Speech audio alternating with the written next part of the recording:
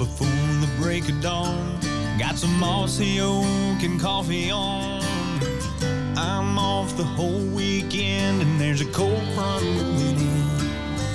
First thing I do when I climb my stand is bow my head and thank the man. And while I'm waiting on daybreak, I feel my heart race. Hey everybody, welcome back to Gone Outdoors here on KWSN and KFGO. Scotty Brewer, Kyle Agri. If you were listening to our first segment, you know that just two of us were talking about deer hunting, and then we moved into ice fishing. And we're going to continue that, and we're just going to keep talking about more ice fishing. Kyle, we were talking about Scheels Ice Fest coming up here in Fargo. It's coming up next weekend. Before we get out the times and all that, all the nuts and bolts of it, what's your favorite thing? You've been to many Scheels Ice Fests at Fargo. Yeah, and I've been to many, and so have you, and not just popped in on them either. We've gotten to see start to finish from the green flag to the checkered flag, all that goes on, and it's a whole lot of fun. Scott, my favorite thing, undoubtedly, is all of the experts from the industry. They bring in all the best, all the knowledgeable people about product, technique, what's out there for the specifics that each person is doing. And they're there to answer questions, talk fishing, and help people get geared up for the season. Yeah, knowledge is extremely important. Whether it's about gear, whether it's about fishing, all those people are there. And it's really cool when you walk around there and you see people taking advantage of that, talking to all these experts that are there, getting some information for the season. My favorite thing is all the new gear. Every year there's all kinds of new stuff that comes out every year. And this event is quite often the first time a lot of people actually really get to see it, get to put their hands on it. And then they can talk to those experts about that new gear. What makes it better? Why did they do this? Why did they do that? And it's, for me, that's just huge, being able to see all the new stuff.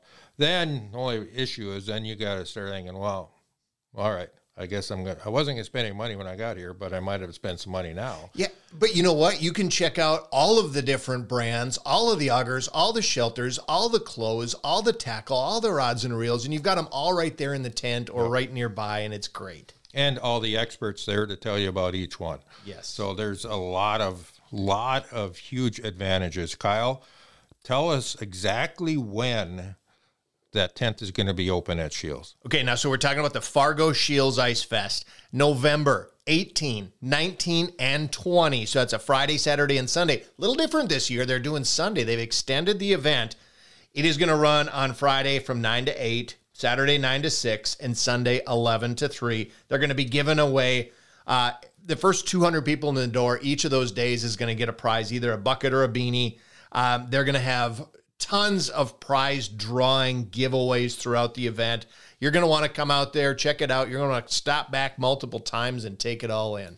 If you're coming into town for the Bison game, for the Bison UND game, it would be the perfect opportunity as long as you just make a little bit of time for yourself, because I'm pretty sure you got a busy schedule. Most people that come into town, they have a pretty busy schedule. So whatever you're coming to town for, make sure you take an hour, 2 hours, stop over.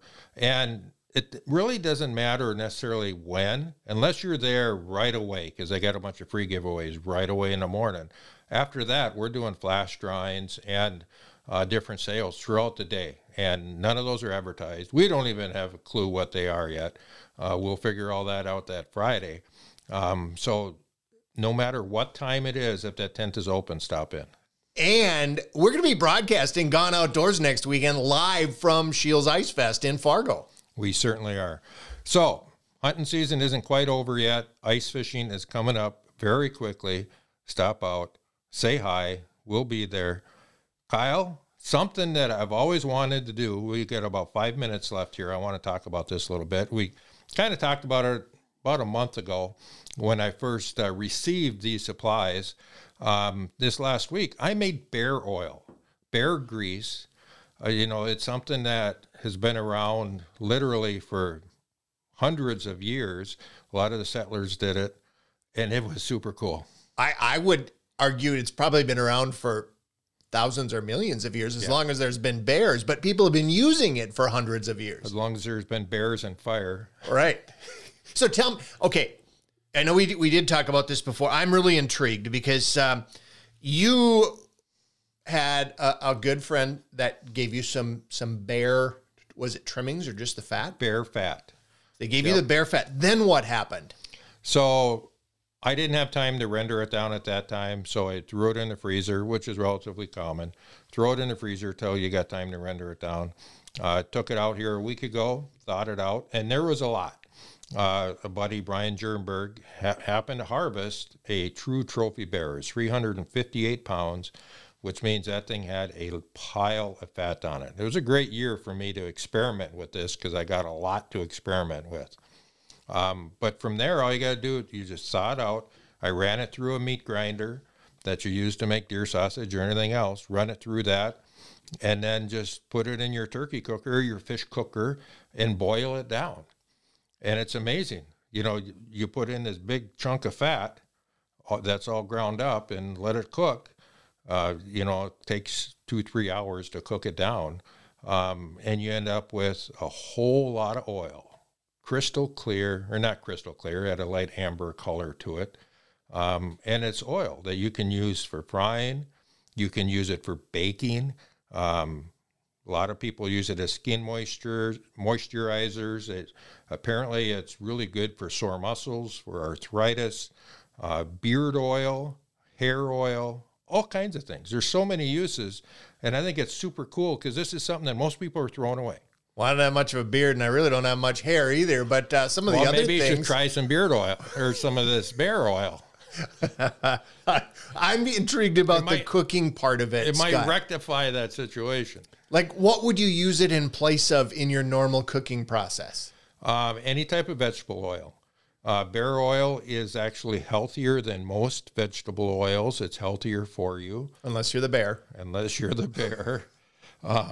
And there is a lot of people, they would ask me, how did it taste? I mean, I can't imagine that tasting good. It tasted no different than if you actually fried it in peanut oil. We fried some fish last weekend, some Minnesota crappies, and you could not tell either by the smell of the frying or by the taste of the fish that it was bear oil.